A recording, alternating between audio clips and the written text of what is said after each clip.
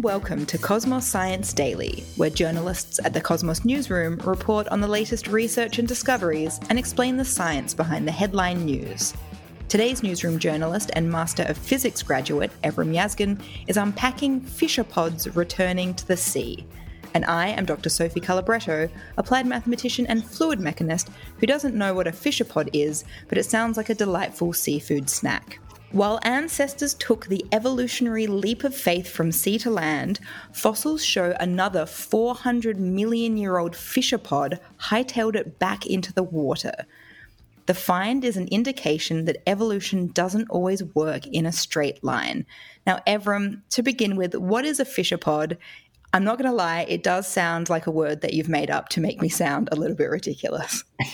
I think you can do that yourself. Just kidding. But the word fishopod comes from pod, which is derived from the Greek for foot, and fish, which is derived from the English for fish. It's the very creative name given by paleontologists to the first fish that took to land hundreds of millions of years ago. Pardon the pun, but I think we need to take a step back into the water here. Now, what you're saying is we have ancient walking fish. Yeah. So to take it an even further step back, life on Earth began in our planet's primordial seas. All backboned animals, so vertebrates like ourselves, are descended from the first fish, which popped up over 500 million years ago. At some point, those first fish came onto land, and all five-fingered land-dwelling animals like humans are descended from them. Okay, I feel like we've seen memes about this. Yeah, so the fishopod often associated with the transition from sea to land is called Tiktaalik. And Tiktaalik copped a lot of tongue-in-cheek internet flack for being the cause of all of life's modern problems. Basically, memesters lament the fact that 375 million years ago, creatures like Tiktaalik took those first steps onto land, and now we have to pay rent and go to work. Yeah, and many of the memes say, oh, if only we could travel back in time and shoo Tiktaalik back into the water. Very relatable. Dank meme. So you're telling me that this meme isn't that far-fetched? Yeah, well, minus the time travel bit. It turns out that a cousin of Tiktaalik did exactly that. It was called Kikictania, which hopefully I'm pronouncing correctly, after the region of northern Canada where it was found. It began the transition onto land but went back into the water, sparing its descendants the pains of modern life.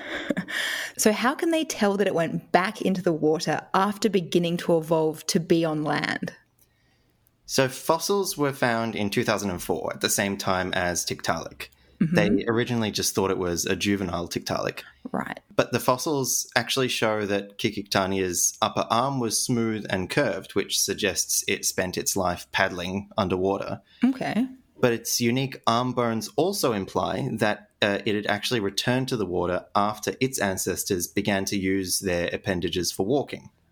Okay, cool that they found that out, but why did it take so long to find that out? So after assuming that the fossils were just those of a baby Tiktaalik, they lay in storage for about 15 years. It was only after some issues during the pandemic that researchers finally scanned the rock containing the bones and found these and other remarkable features.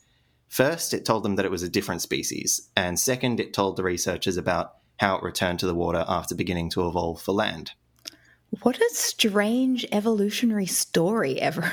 Yeah, it's an example of how evolution doesn't happen in a linear path. It's not always as simple as just drawing a straight line between an animal living today and an ancestor that lived millions of years ago. Well, there you go, and maybe I'll evolve to live back in the ocean again. So thank you so much, Evrim, and thank you to everyone for listening. Be sure to keep an ear out for our next instalment of Cosmos Science Daily. This podcast was brought to you by Cosmos, a publication of the Royal Institution of Australia.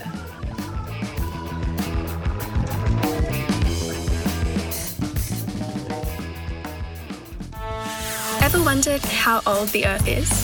And how we know? Or exactly how popping candy works? From Listener and Cosmos Magazine comes Huh? Science Explained, a weekly podcast where we answer all of life's questions, big and small. No lab coats required. And we'll do it in 10 minutes or less. So Search Science Explained, download the Listener app now and listen for free. Listener.